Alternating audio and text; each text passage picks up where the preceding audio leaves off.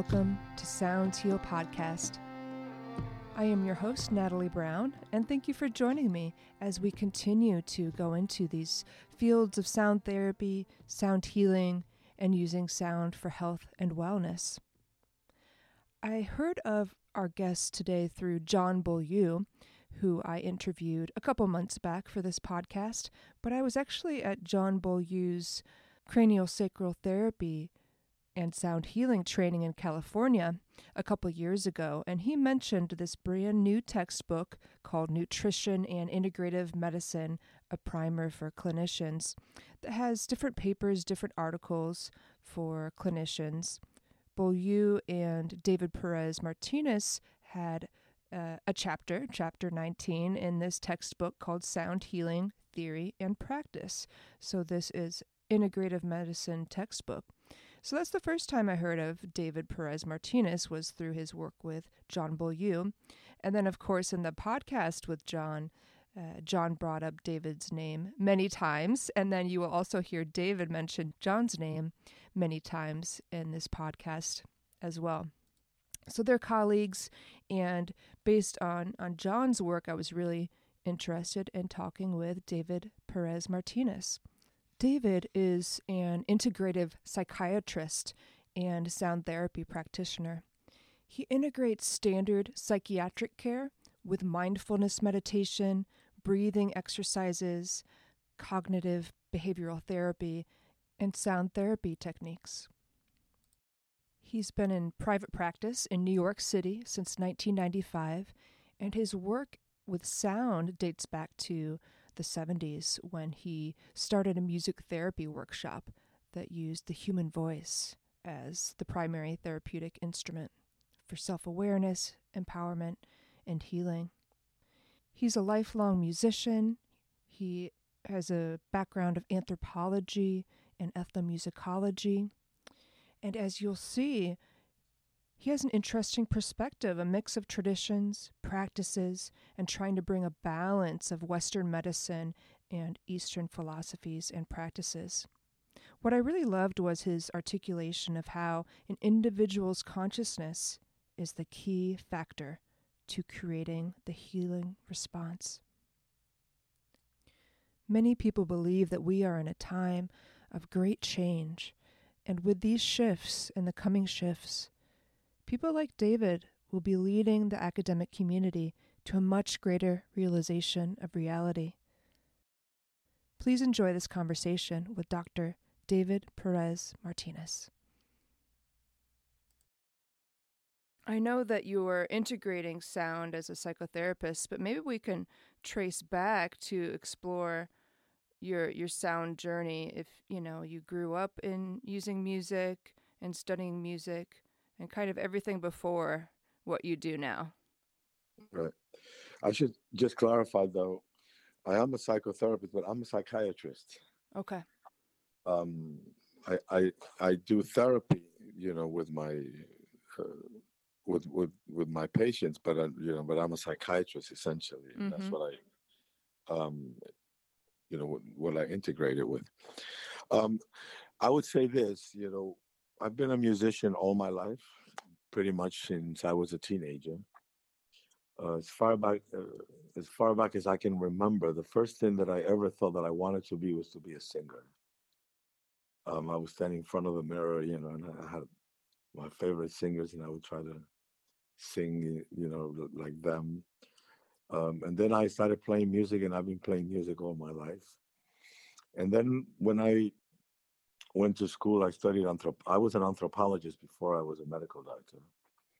And I have a master's degree in anthropology. I dropped out of a doctoral program to study public health and then medicine. But as an anthropologist, I did a lot of work in ethnomusicology.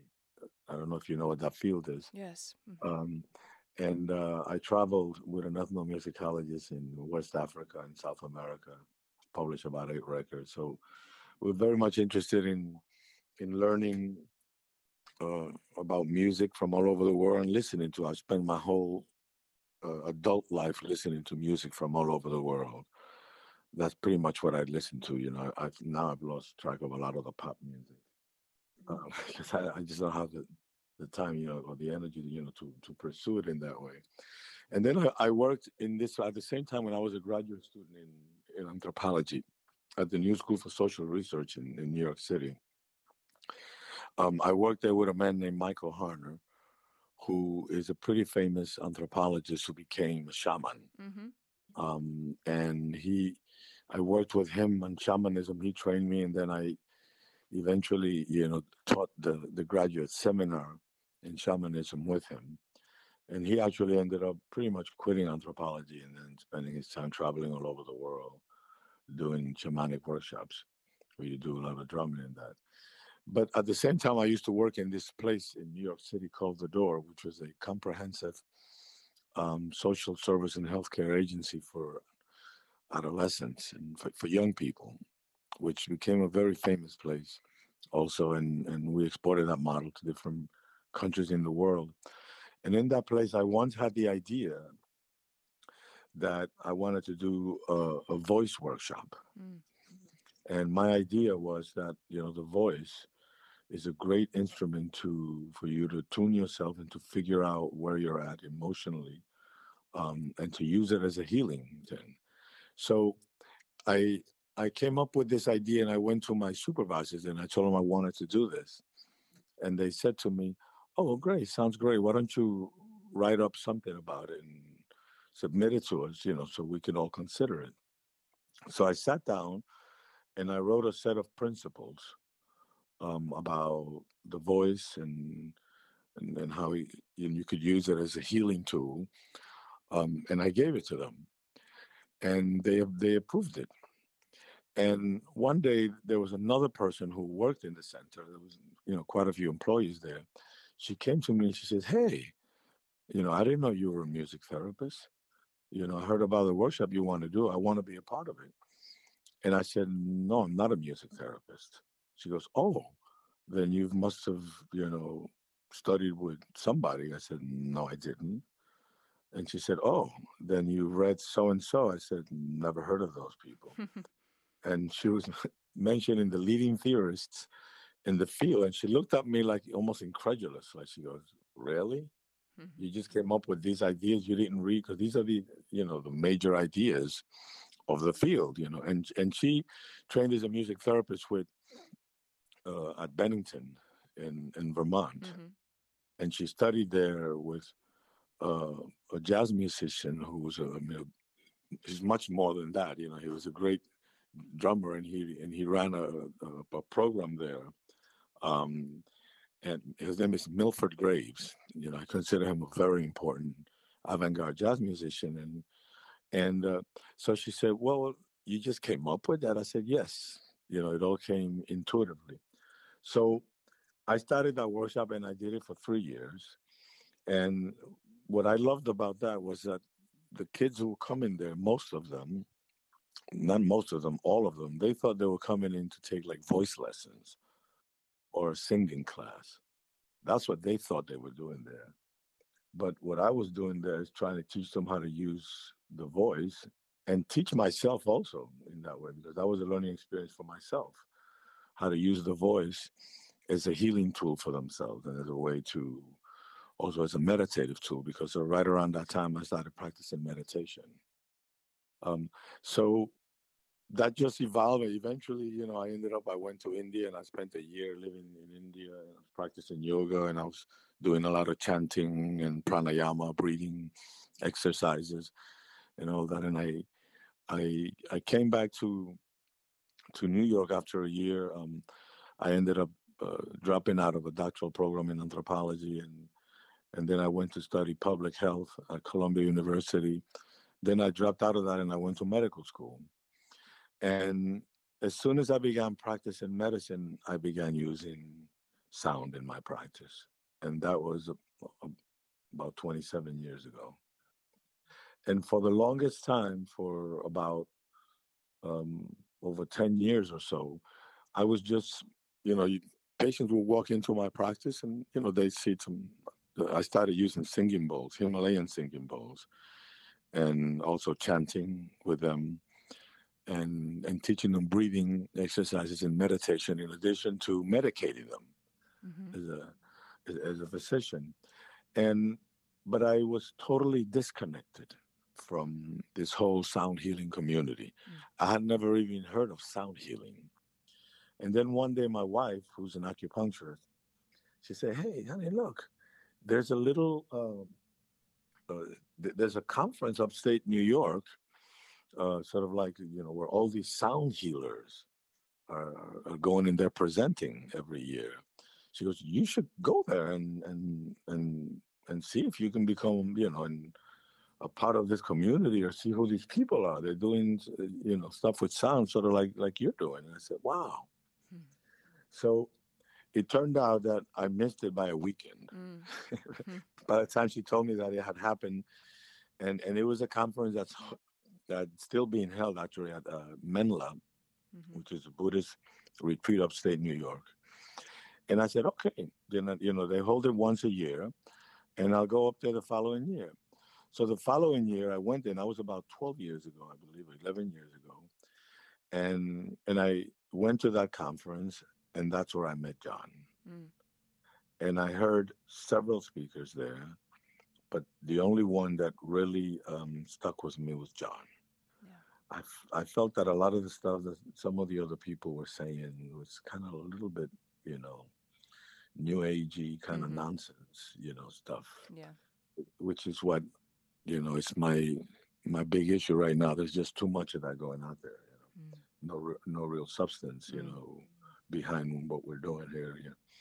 Um, I saw recently this guy was announcing he was doing a sound bite, and he was claiming that he's going to open up people's chakras. Mm-hmm. Like their higher chakras and all that. I'm going to open that up for you, and you're going to, so on and so forth.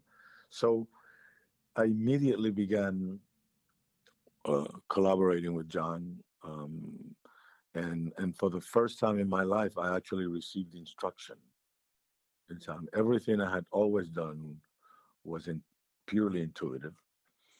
And I found out actually that a lot of the things, that mostly what people were teaching, I was doing them already. I just came to it on my own.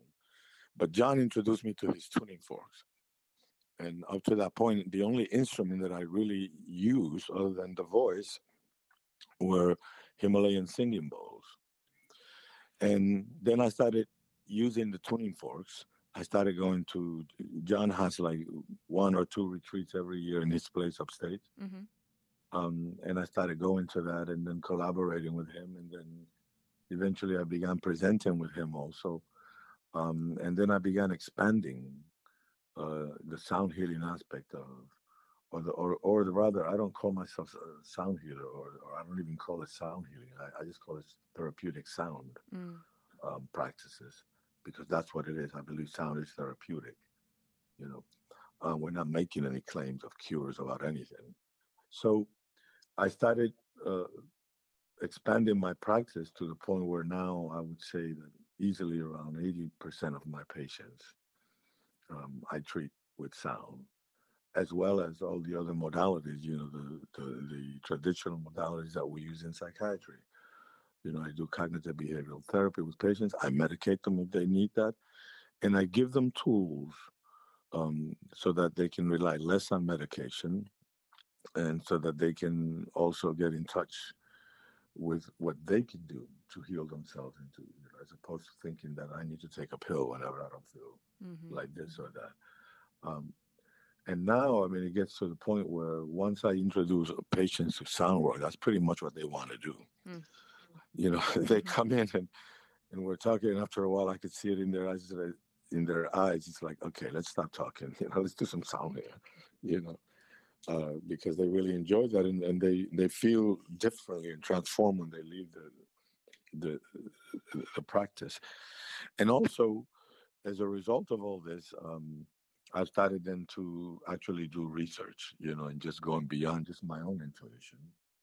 And for the last 12 years or so, I've been doing a lot of research and reading, and I'm primarily interested, as part of my anthropological training, I'm interested in the evolution of hearing, of sound, um, and as part of my medical training, I'm interested in the neuroscience behind sound, and how our body is designed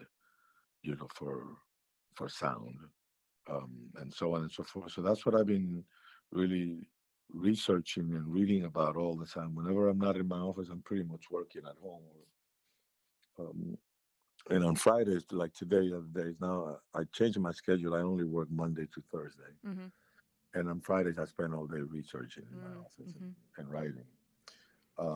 Last year we published, John, and he invited me to write a chapter with him. He was invited to write a chapter in a medical textbook I'm sure he told you about. Yeah. Yeah. Um, and we co-wrote a chapter on sound healing Mm-hmm. in this textbook. And now that textbook has been so successful that they asked Dr. Aruna, the editor, to do a second one. And she's asked us to do a second chapter on another aspect of sound. And that's what we're working on now. Oh, great. Um, Great. that one is going to be more focused on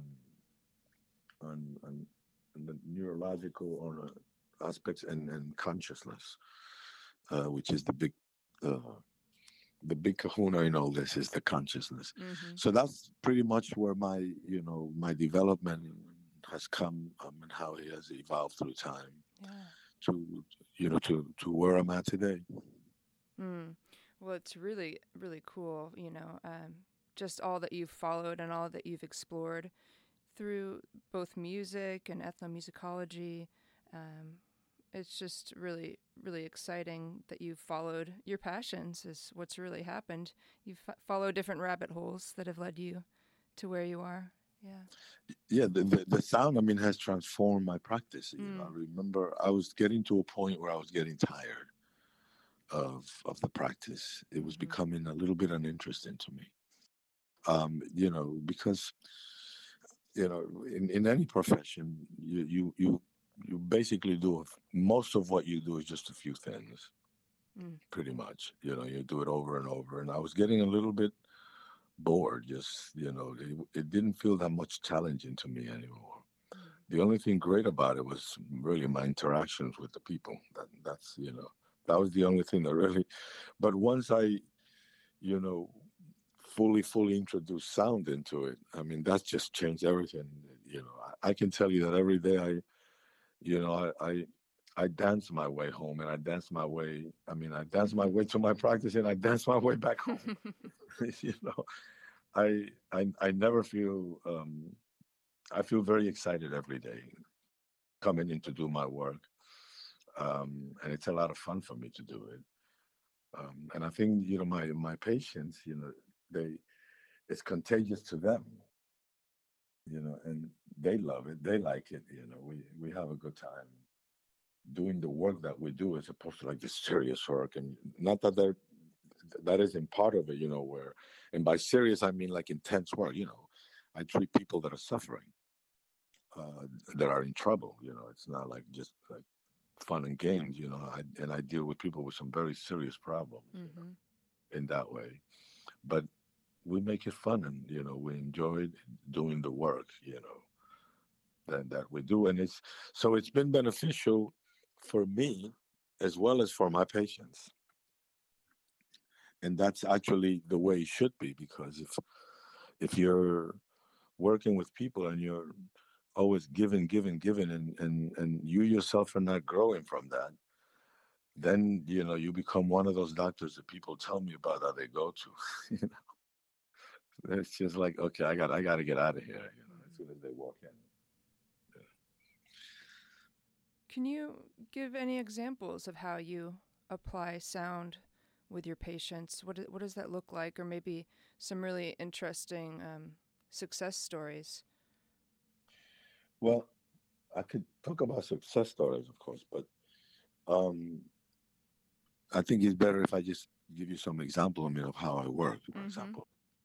Um, First of all, right now, if you see a photograph of my office, you'll see that it's filled with all kinds of instruments. So, and I use everything. I use gongs, I use crystal and Himalayan singing bowls, tuning forks. I've begun to use harmonicas now, which I use as a harmonium, somewhat, to give it like a drone, a meditative state.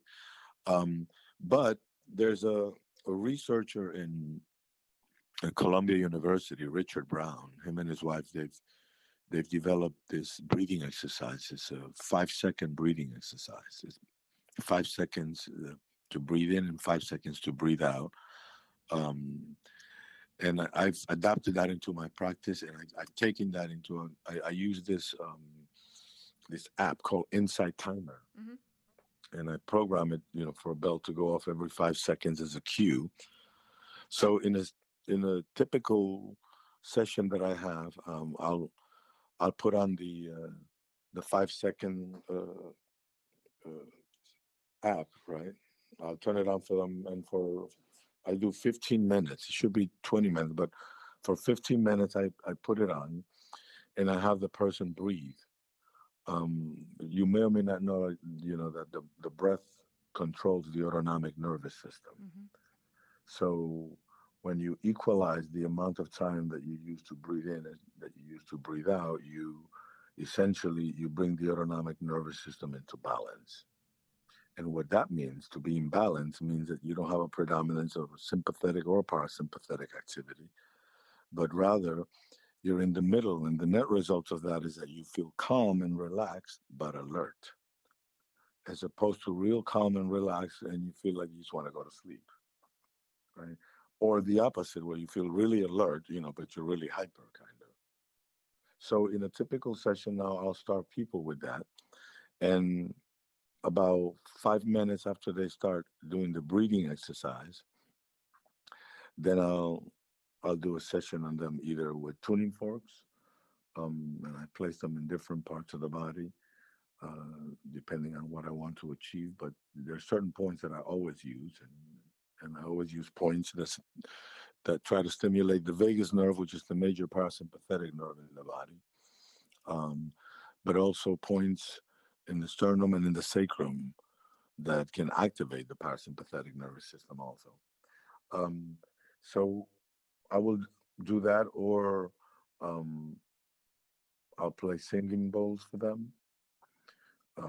We can chant together, and I like to do with chanting. I like to just keep it, I shouldn't even maybe not even call it chanting, but more like toning, where we just repeat pure sounds in that way. So we could do that together.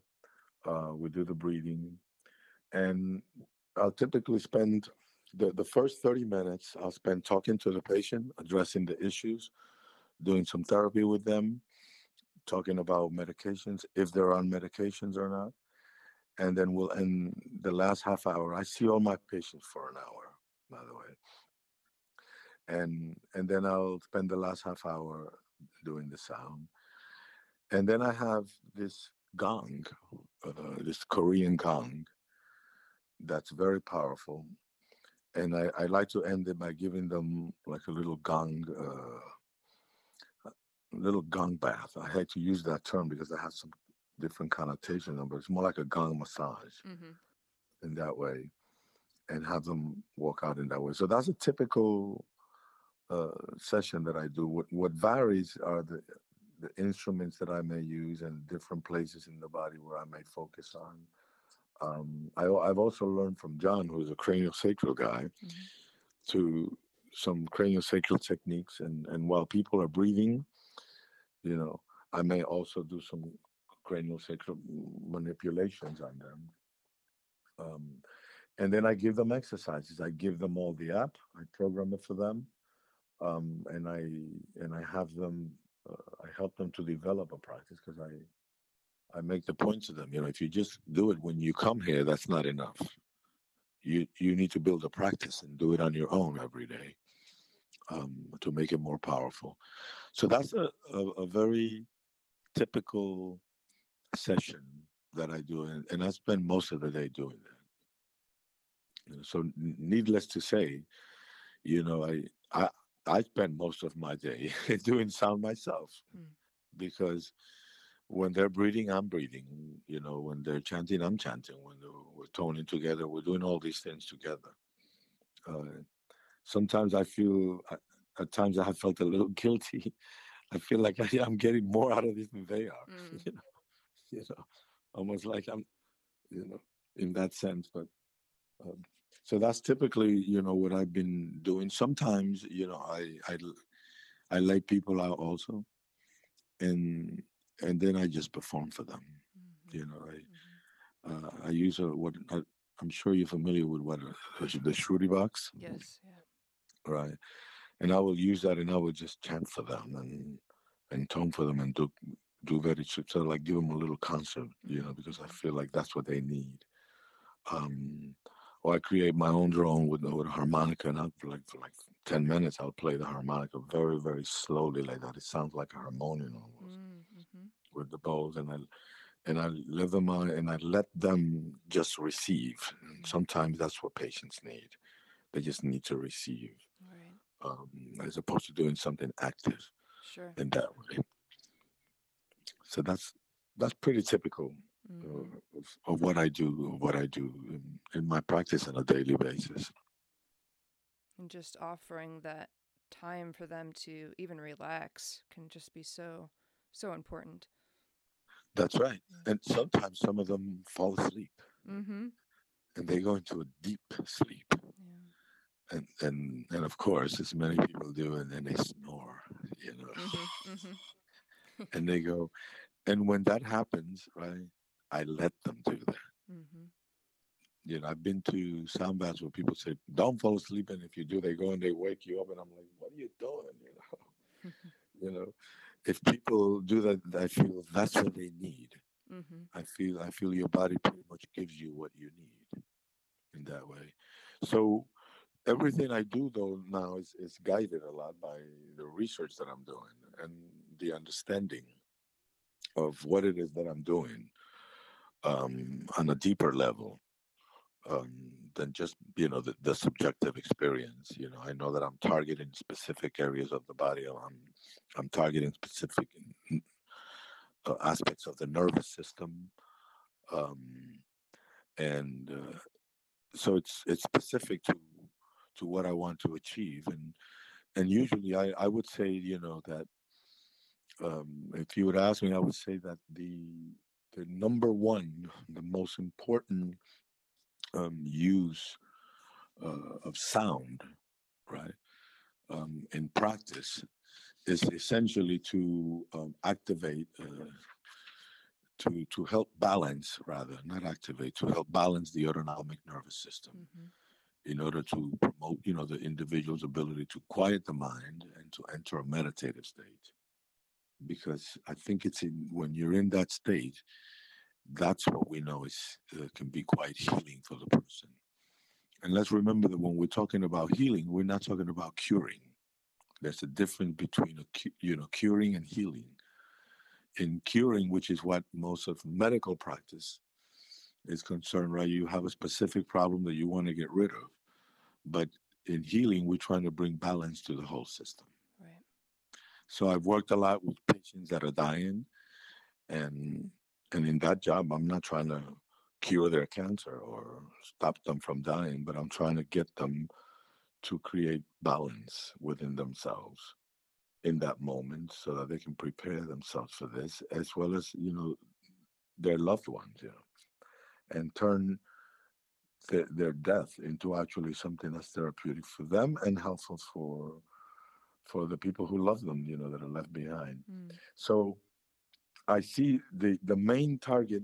This is one statement that I've made, that I'm not aware that many people have made it, before me. And I always say that the main target of therapeutic sound practices is the nervous system. Mm-hmm. That's what we're trying to get at. We're trying to alter, you know, nervous activity, specifically autonomic nervous activity.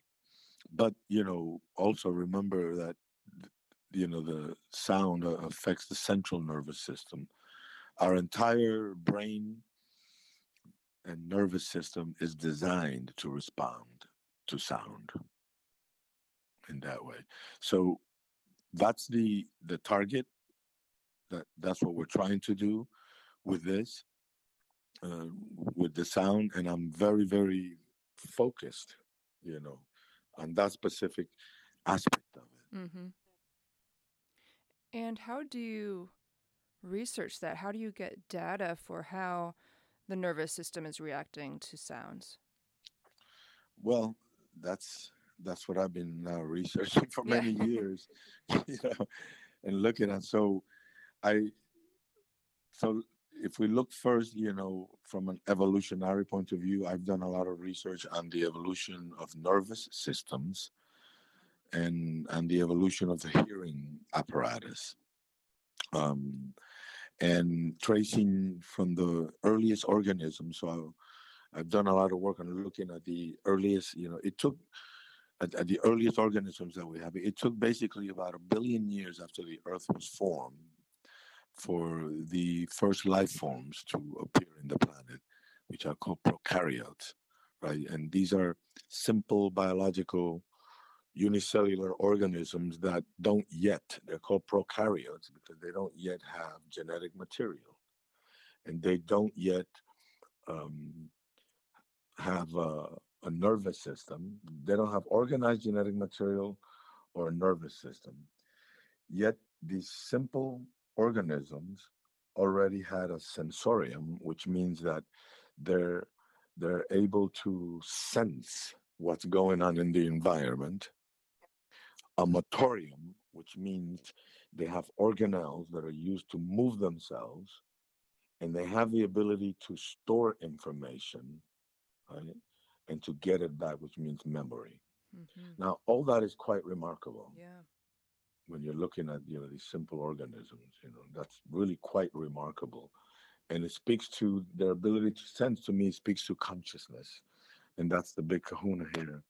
Because, from my point of view, what what the healing agent, what makes sound work, is our consciousness. So I make the point to people: sound does not heal. And a lot of people, that's the question that they ask: how does sound heal? What's the basis for it, right? Especially people who are scientifically minded, right? Who kind of frown upon these things. And I always say sound doesn't heal. The only thing that heals, right, is our consciousness. Mm. All healing is a manifestation of our nature, not as human beings, but as living organisms. All living organisms have a way of repairing themselves. Right? From the earliest, simplest organisms, right? They have a way of sensing the environment, reacting to it, and repairing themselves, right? So therefore, healing is part, right, of the essence of what it means to be a living organism. Mm-hmm. So all healing occurs within the individual. There's nothing outside of us that heals us. It all occurs, external things obviously can influence the healing process, right? Mm-hmm. You can either help it, right? Or you can retard it in that way. Sort of like when you have a wound, right? You can keep picking the scab, right? Mm-hmm. Mm-hmm. And opening it up again, like when you're a kid. Yeah. You can't help, you know, then it takes longer for it to go away, right? So what we do, our behaviors and all that, and external factors can influence the course of the healing process, but it doesn't create it. So sound is nothing more than a tool, right, to help the healing process in that way, and specifically, right, to affect our nervous system. And our nervous system is designed to respond to sound. Beginning, when you look at the ear, the inner ear, from the ear all the way up to the central nervous system, to the auditory cortex, right? That whole pathway is lined with cells that are designed to fire at specific frequencies and specific frequencies only. That's called tonotopic organization, right? So only 30 hertz will get that neuron, right, to get activated, to fire.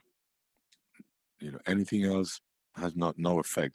So it's designed, for that, and that's just in the inner ear. In addition to that, we have 10 cranial nerves, right? And the vagus nerve, It's the most important part, sympathetic, and the longest nerve in the body. It's one of those cranial nerves, right? Well, 4 out of the 10 cranial nerves have actually branches that go out into the tympanic membrane or to, allied structures. So the facial nerve, the trigeminal nerve, the vagus nerve, and the glossopharyngeal nerve, right, all have little branches, right, that go there to process sound. That means that sound affects the functioning of all of these nerves, right?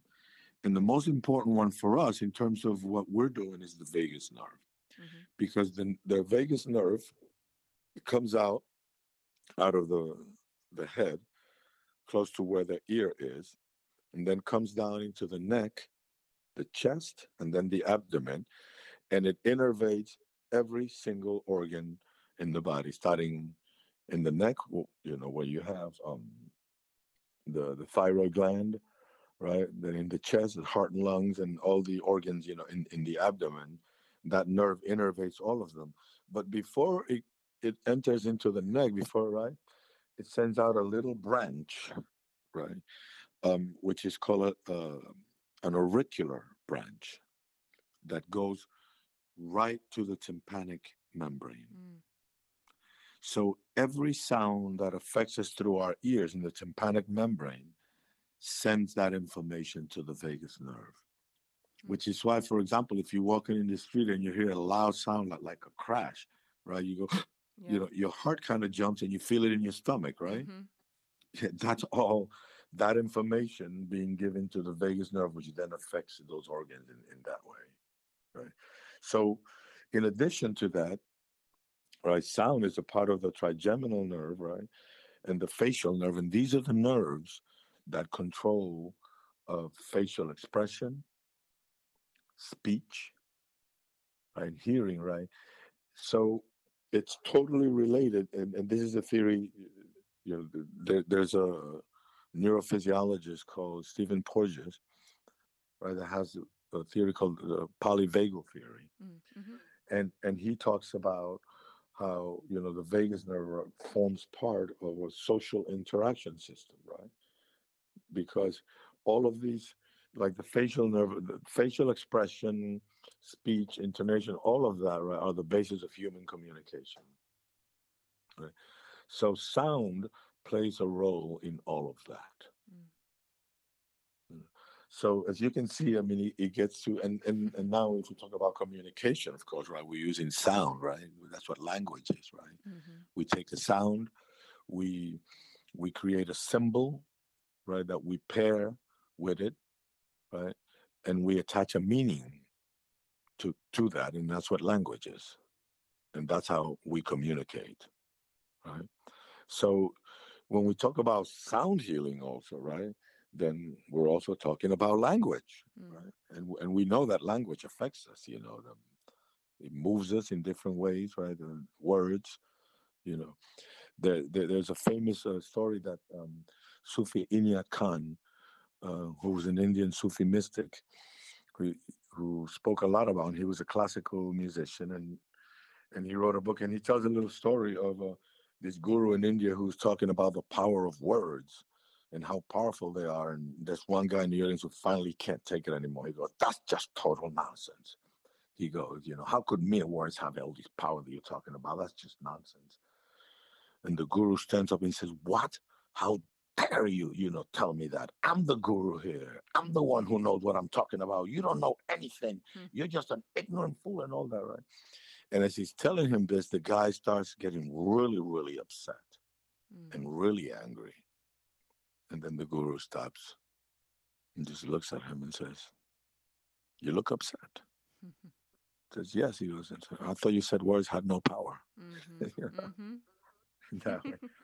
So that illustrates it beautifully, you know. Mm-hmm. So when I'm looking at sound, I'm not just looking at, something you heard and then you respond to it. I see that our whole nervous system is designed for that, right? Mm-hmm. And as we go from the ear, right, all the way to the auditory cortex, right, then we see that the auditory cortex has connections, right? with a lot of other structures, pretty much affects the whole brain in one way or another, right? But it has specific connections with the limbic system, which controls emotions um, in our bodies, and so sound is at the center of everything. Now, in addition to that, this is just looking at how sound affects us as organisms, right? And I started to speak earlier about the evolution, of the hearing apparatus and all that, and seeing that right from the beginning, sound and vibration. By the way, we're talking about sound, but we're really talking about its vibration, right? Sound is just a specific range of the vibratory field, right? So vibration is one of the basic elements in the universe, and everything is the universe is affected by that in one way or another, right? Including us, right? But specifically, with sound, we see that we're designed, to respond to it, and so is all of nature, So in my research, I've been looking a lot into uh, the Big Bang, uh, quantum physics, um, and the relationship, between sound and vibration and consciousness, um, not only in living organisms but also just in matter and nature in general. I'm sure you know what science of cymatics is, Oh, yes. Mm-hmm. right? Mm-hmm. And that's an illustration of the effect that sound and vibration has on matter. It basically has a design and an organizing effect on matter. Sound organizes matter into the shapes that we see everywhere. It is the underlying vibratory field that gives matter structure and form. Right. So on a much more fundamental level than even just living organisms, right? Sound and vibration plays a major role in all of existence. It's one of the fundamental forces of nature, and I would say also that consciousness is another one of those. But that's controversial. That's a different topic, more complex to get into. There's a lot of different uh, thoughts about this subject matter. So we are creatures that are essentially sonic in nature and designed evolutionarily, right, to respond to sound and vibration in that way. And what makes it healing or not is our consciousness. And to illustrate that, there's some patients, for example, right, that I could do a session on them. Because you asked me earlier to speak about some success, so let me address that now. Mm-hmm. So there's some patients that I could do a session on them, and they come out, "Wow, that was amazing, doc. I love it. Oh, I feel so great. Wow, thank you, thank you." And they walk out, and as soon as they walk out of the door, and they walk out into the street, it's pretty much gone. Mm-hmm. The effect. Yeah. You're back to your tough New York. I live in New York City, in Mm-hmm. Manhattan, right? You know, you're back to the tough New York. Yeah, get out of my way. Mm-hmm. Walking around, in the streets. There are other people that I have done work on that experience a complete transformation in their lives. So, needless to say, I don't give myself the credit for that. Mm. They try to give me the credit. Oh, Doc, what you did. I said, no, it's what you're doing. I'm not doing anything. I'm just a conduit here. And likewise, when I do a sound session on somebody, and that's nice, yeah, and it feels nothing. I don't like criticize myself, like, damn, man, Mm-hmm. you're not good at this. You don't know what you're doing. Right. In that way, it's the person that does it, and it's their consciousness. So I like to give this story a lot of this patient that I had who was a woman from Ecuador, an immigrant, an illegal immigrant who was working here. And she used to work cleaning houses. And she was a Mormon, right? And I first started treating her. There was a point where there was a therapist who was a Mormon who was Dominican like myself. I'm originally from the Dominican Republic. I came to New York when I was 10 years old, and I lived most of my life here. And she came to me, um, sent by this therapist, and I started treating her. and she was really depressed and in bad shape and very a lot of insecurity, And at one point, the Mormon church decided that they weren't going to pay for her treatments anymore. And I just couldn't abandon her and tell her, okay, we're done. So I kept treating her, for free for herself because at that point I was committed to, helping her. And I had been treating her for about 2 years. And one day as she's walking out of a session, she says to me, hey, Doc, what are all these things you have here? She was pointing to the bowls and all that. I said, oh, those are singing bowls. I use it on some people. And she said to me, well, how come you haven't used it on me? I like sound. And I said, oh, okay. The next session, the next time you come, we'll do a session. Right. And the reason why I never even introduced that to her is because I didn't think she would get into it. Plus, also, I was raised by the way, my mother was a minister, Pentecostal minister. And I was raised in a Christian fundamentalist home. And so I'm very familiar, with how they think about things, and I also thought that she would think, no, that's like some weird Eastern stuff. Like, no, I'm not getting into that. I have people in my family who feel that way. If I try to get them to do yoga or something like, no, that's, it's like another religion, like. So, and she was like a peasant woman, no education really, and had never heard about sound healing or anything like that. Something that was totally alien to her. So I just assumed that she wouldn't get into that. So I said, okay. So she came back to me, right? And in the next session, uh, I just realized I left my coffee on. Oh. Yeah. In the next session, she came and I did a session on her. It was a somewhat, I'd have to say, it wasn't like a particular, you know, there was nothing that stood out about her. I did a simple thing with her. I laid her out. I put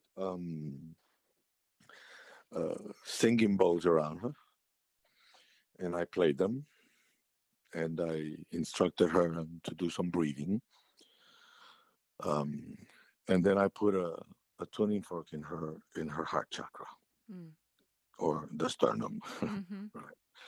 And and then we finished, and said she left. Okay, that's it. And she came back a month later. I was seeing her once a month at that time. And when she came back a month later, she walked in and she said to me, she goes, Doc, what the hell did you do to me? I said, what do you mean? She goes, she said, I don't know what's going on. Or my family either. He says, but since I left here, you know, on that day, after that session, I've been feeling like I'm walking on air. My depression has lifted. She says, I don't feel anxious anymore. I'm sleeping through the night. I stopped taking sleeping pills. She goes, and now my family's worried about me. To me, that was the best part of the statement because the families are used to seeing her feeling bad, anxious, nervous, worried, not sleeping, and also with pains and aches all over her body all the time. She's, we call that somatization, where people take emotional stuff and it gets translated into physical pain in the body. Right. And she said, and I don't feel in pain. She goes, what's going on? What did you do to me? And I said to her, well, what I did to you was to lay you out and play the sounds and have you breathe. You know, the real question is what have you done? You know, but obviously that wasn't the right question for her because, intellectually, I think she missed that part, in that, so she came to me for about another 3 months and like 3 other sessions. And every time she came, I would do a sound healing session. And then after about 4 months, right, she came in one day. She goes, Doc, she goes, I love coming here. I love seeing you. You've helped me so much. I really enjoy doing the sessions, but now I'm feeling guilty. She goes, because I've been feeling well. I stopped taking all the medications that you've given me. And now I feel like I'm just coming here for the pleasure of it. And I'm feeling a little guilty because I know this is your business and you're treating me for free. And I feel like I'm taking advantage of it, of you, in that way. So I think, if it's okay with you, I'm going to stop, coming. Um, and I said to her, okay, then our work here is done. And, if you ever feel you relapse or anything happens, feel free to call me back, and we could, do some more work. That was about 8 years ago. Mm. And I haven't heard from her since, Hmm. you know. So I asked myself, what happened there? Right. And I never, by the way, told myself, wow, look at what I did. Look at what a good doctor I am. Right, right. I'm so great, man. I'm a healer. I healed her. No, what happened there is that her consciousness was transformed. You know. Now I have to say this though. I mean, this almost sounds it's like just that session did it, but we also had 2 years of work before that. Where I was doing therapy with her and working certain issues with her and getting her to see things in a different way. You know, so that was part of that also. That was not somebody who walked in off the street, in that way. And then had that transformation. So that was part of the work. I was working, because my goal in my practice always, and I tell people, is to help them to transform their consciousness. It's not to correct chemical imbalances. I don't believe in that. That was always a theory, Mm. and which with not much really to to go on. I don't believe in that. I think that it's about transforming people's consciousness and regenerating brain tissue. Um, that's what I think is the essence of of what we're trying to accomplish here. So I've been working with her on on those issues for years, and I think that what happened that day is that she had a shift in her consciousness. Mm. Okay. Mm-hmm. And she was able then to use that transformation in her consciousness, plus the fact that she also believed in me and she saw me. We had a therapeutic alliance. Right. She saw me as somebody that cared for her and could help her. And she said, I care for her because she saw that I'm not taking money from her. There's nothing for me to gain here, economically in that way. Um, that way. So you know, that's one of the best cases that I can tell you Mm-hmm. about, and to me, an example of what happens when people transform their consciousness and all of a sudden the world that they're living in and what they're seeing, it's not the same. Right. It's not the same world because it was always a reflection of your consciousness in that way. And so those are the kind of changes, these transformative changes that I try to go for, Mm-hmm.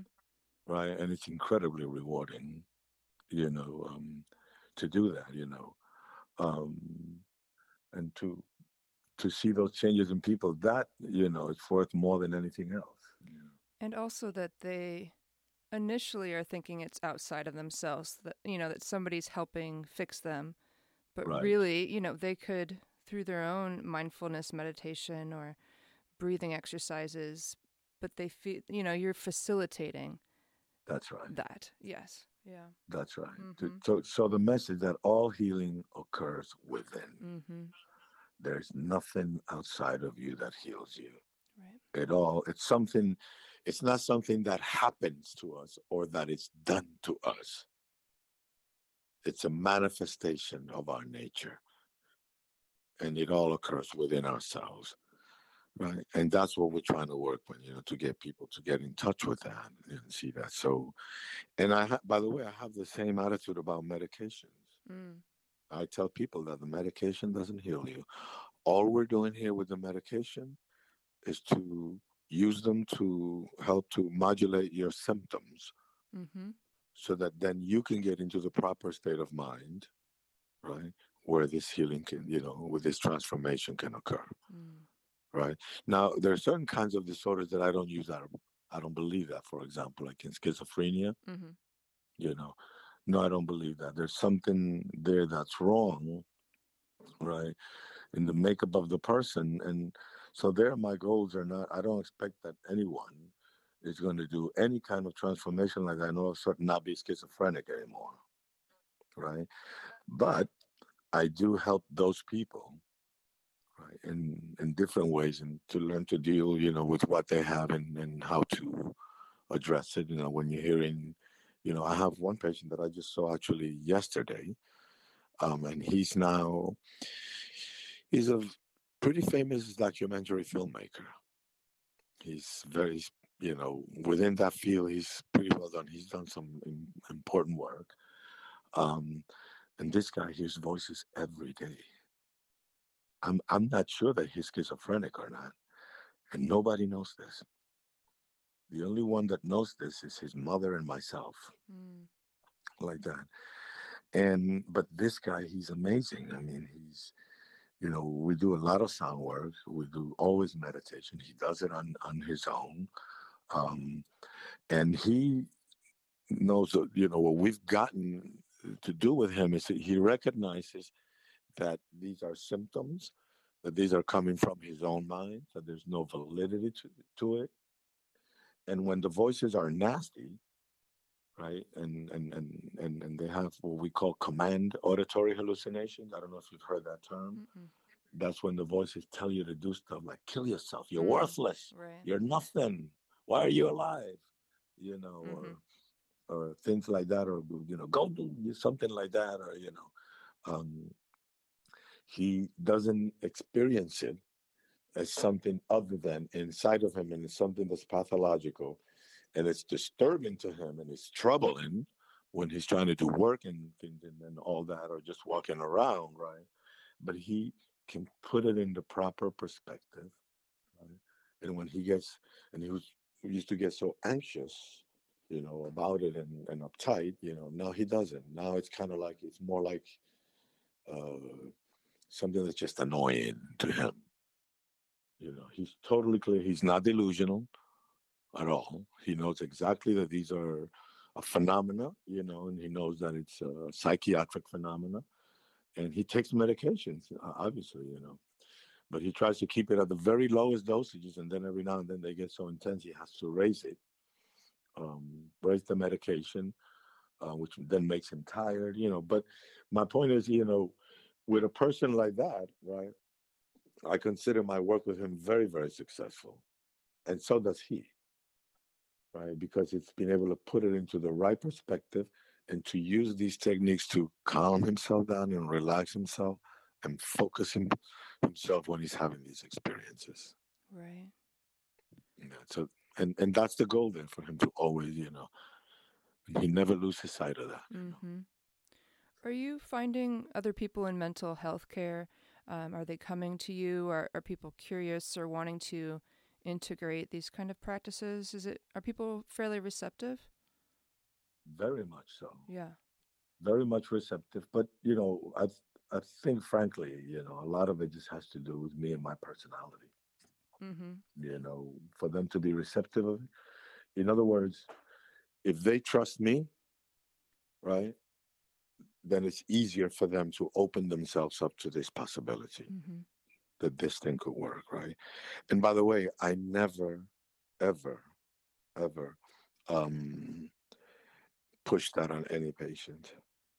In fact, what I've done now is that I don't say anything to them.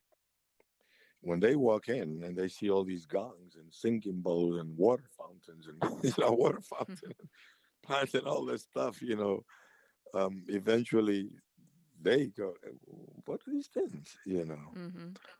You know, or I might coax them into it a little bit by, as they're just before they walk in, I'll play the ball, and when they walk in, they hear and they go, "Oh, that's beautiful." Mm-hmm. It's like a little enticement, like my little seductive, to, but essentially, you know, I have to, usually on the very first session, I try to establish a therapeutic alliance with a client. I want them to walk out with the idea that I can help them and that I can be an agent for that. And by the way, if I don't feel that I can help a patient, I will not work with them. I'll ask them to go find somebody else. You know, I'm not just here to try to make a buck. I'm always full. My practice is always full.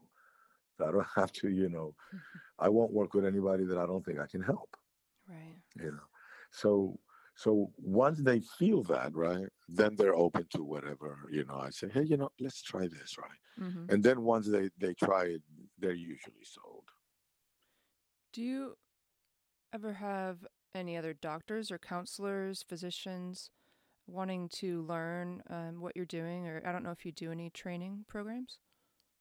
Well, I do have, I do now, you know, most of the training that I do with John Mm-hmm. in his retreats, but I'm teaching now. I'm teaching in Europe. You know, next year I'm going to be doing workshops in Spain, in England, Germany, and Switzerland. And I go every year to the Shivananda ashram in the Bahamas, and I spend 5 days there doing workshops with people and teaching and lecturing. Um, I participate in all of John's events. He kind of gets pissed, not pissed. He doesn't like it when I don't show up. Yeah. It's like, and now there's this little crew there. If I don't show up, they're like, hey, what's going on? Where are you? So I do that, but I don't do um, as much um, as I would like to, frankly, because my, I'm very busy. Yeah. I have a full practice. Mm-hmm. I work every day except Fridays when I do just my own research. But I work the full days and I spend all days doing that, and then I come home and to read and write and all that. So it's a lot. It's a lot. I don't really like to do sound baths that much. Like in the city now, every day now there's at least 4 or 5 sound baths going on, Mm-hmm. or more all over the city. It's become such a huge thing, and it's a little disconcerting to me, just to some extent. One, because sometimes I go to these things and I just see what people are saying. It's just a lot of nonsense. Mm. They just have no clue about what they're talking about, and they think they do. And they're just going through the motion saying things, and they think that they could just go and lay people out and just hit the gongs for 45 minutes, and then they're doing, they're something more significant than that. Um, so I don't really do that much. If I wanted to, I could go out there and begin, doing sound baths, several times a week, in the city and getting. Um, I'm also not a self promoter. Mm-hmm. Um, I'm not really. I've never been like that, and I'm not that interested in doing that because I feel, in some ways, I'm a little scared of that. I'm a little scared that it's going to take away Mm. from what I do and the genuineness of it. Once Mm-hmm. you know you promote yourself and you go out there and you create all these things, and then you create all this narrative about yourself, which sometimes when I read the narratives people write about it, so you could just read through it and see how much BS is behind it. Mm. In that way. So I'm not like out there trying to put my name out there doing that. I do what I do through my practice. I don't make a living doing sound baths and stuff like that, Right. or and even the teachings that I do in Europe and here, I do it because I love it. And the responses, I mean, it's really great. People are really into it. I like the European audiences a lot. I find them to be a little more educated and sophisticated about it. That's just my experience. I'm not making a statement about that. I see. So, and I like that. I enjoy that. And, I like to be able to talk about quantum physics and the physics of this and the neuroscience of it, and people know what you're talking about, Right. and and dialogue with you. about it, and I like to talk about evolution. I mean, that's part of my anthropological training, and the evolution of sound, hearing, and nervous systems, and how I like to be able to speak to it at that level. You know, I stay clear out of spiritual things. When I talk about, even though I consider myself a spiritual entity, in essence, and see my path as a spiritual path, but I don't talk about myself in that way. You know, when I talk about yoga or meditation, things like that, just I talk about it from the point of view of the effects, that it has on your psyche and on your on your nervous system. Do you think that's part of what's happening in the sound healing field right now, is that people aren't going in depth enough? Maybe they're just skirting the surface, and really there's so much disinformation out there. They're not really looking into it for themselves. Correct. Mm. Exactly. I feel that it's spreading tremendously, Yeah. but in all fairness, though, it's spreading tremendously in both areas too. There's a lot Mhm. of serious people also out there, Mhm. that are doing important work and looking at things in an important way. But if you go to the events that are out there that most people go to, and you hear what they're saying and what they're talking, it's like a fad almost, Yeah. that's going on. And I think it's, going on. I think Sylvia said, she told me, I think a couple of years ago, another 5 years or so, it'll all die. It'll die out like almost like I don't know if you remember Lambada. Mm. Do you Mm-mm. remember that dance? I don't think so. Mm-mm. No. See, that proves the point, Yeah. that proves the point. Right. This is a dance that took over the world. I, I think it was in the 80s, maybe, yeah. In the 80s, it took over everybody was doing the lambada, Hmm. everywhere in the world. But it wasn't a dance that was connected to a culture like merengue or salsa you know, or soul music or polka, which is part of a culture. Just somebody came up with this new dance and it spread everybody in the world. And then I said, you'll see, it'll just fizzle out. And it did, Sure. and Right. the fact that you don't remember it, speaks to that. I mean, that you never heard of it speaks to that, Right. you Right. know. I don't think that's going to happen with sound No.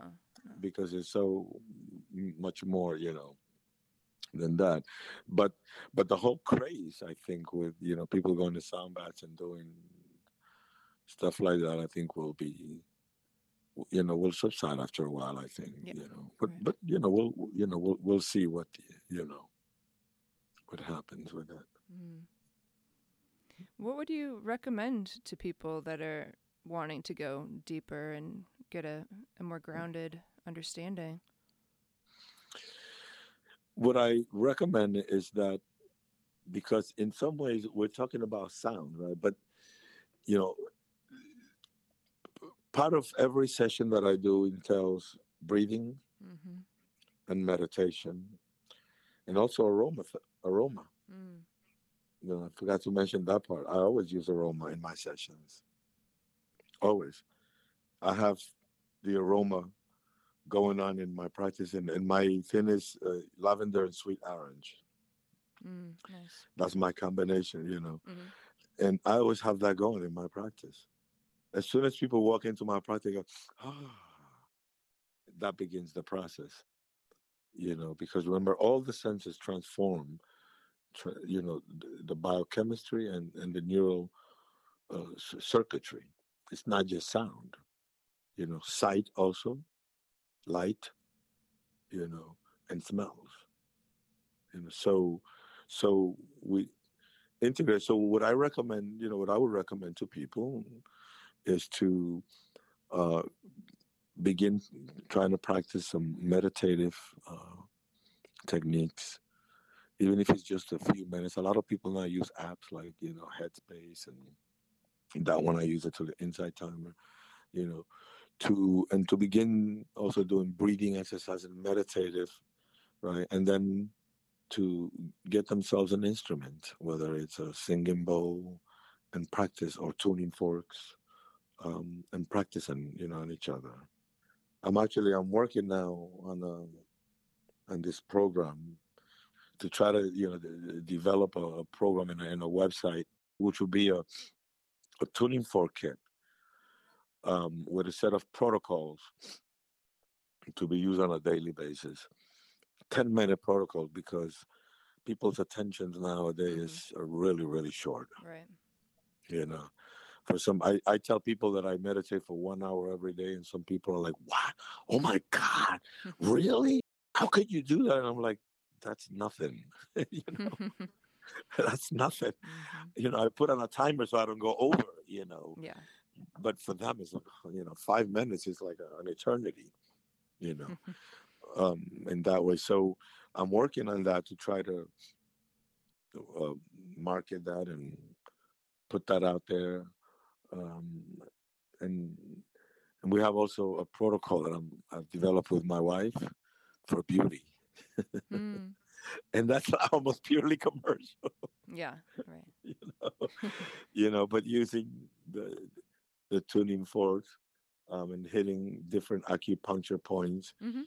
that are designed, to strengthen and revitalize the muscles in the face. Sure. And right, and instead of using needles, we're using the tuning forks, in specific acupuncture points. Right.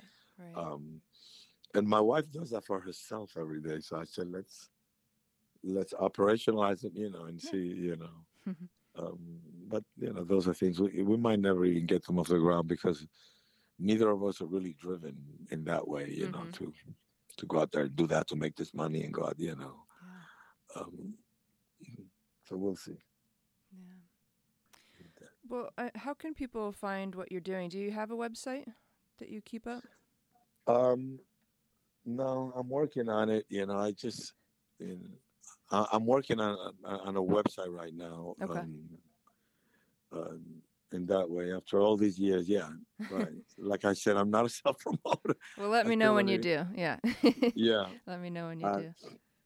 I'm working on a website to do, just to, I guess, to put it out there. I think, as I'm getting close to retirement now, Mm-hmm. to close my practice. I think I'm going to do probably another 4 years, Mm-hmm. and then I'm done. And then I'm just going to dedicate my time to travel Yeah. all over the world and do workshops like that. Mm-hmm. Um, and go to nice places and hang out there and work with people, Right. and teach others. Um, so I don't have that, yet, but I'm working on that. And um, yeah, if people are local in New York, they could always come Mm-hmm. and see me, in that way. Otherwise, and they could read about some of the things that we're writing. And I'm also working, by the way. This has been my latest, and for the last 3 years, I've been taking cymatic images Mm. that I find everywhere. Mm-hmm. It's ubiquitous now, everywhere in nature. Mm-hmm. And now I have easily over 10,000 images. Wow. Hmm. So, and my images are of ordinary, everyday things. Mm-hmm. And I'm taking slow motion videos of the movement of water and things, Mm-hmm.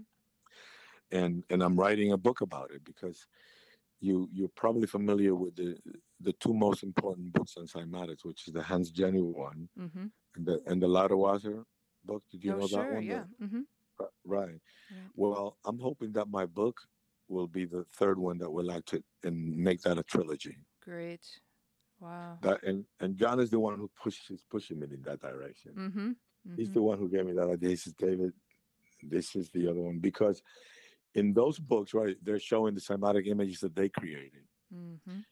What I'm going to show is these cymatic images that are being made by people without any idea of cymatics. Right. And I see them in everywhere, in buildings and things and that, and designs and in nature, and plants and trees and flowers on the ground. I have so many, That's so cool. Mm-hmm. street, just things in the street, in the sidewalk, that I take, you know, and and people love them. I do have an Instagram page where I publish some of them. Okay. And my Instagram name is Deeper.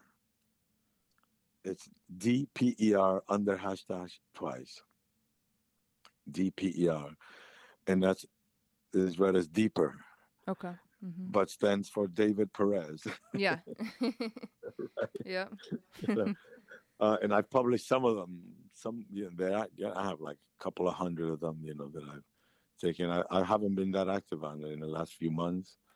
I go through periods where I publish more, but I have so many, That's I have really these. cool. I wish I would love to show you these.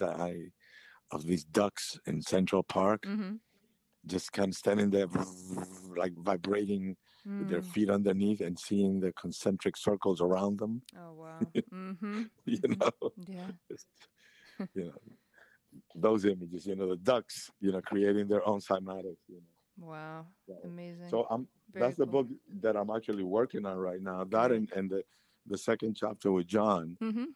To trying to see if I can get that published. And hopefully, if I'm not being grandiose, I would like to see it as like the trilogy, the third book in that, taking those two books, and hopefully this one, people will see it that way too. That's really exciting.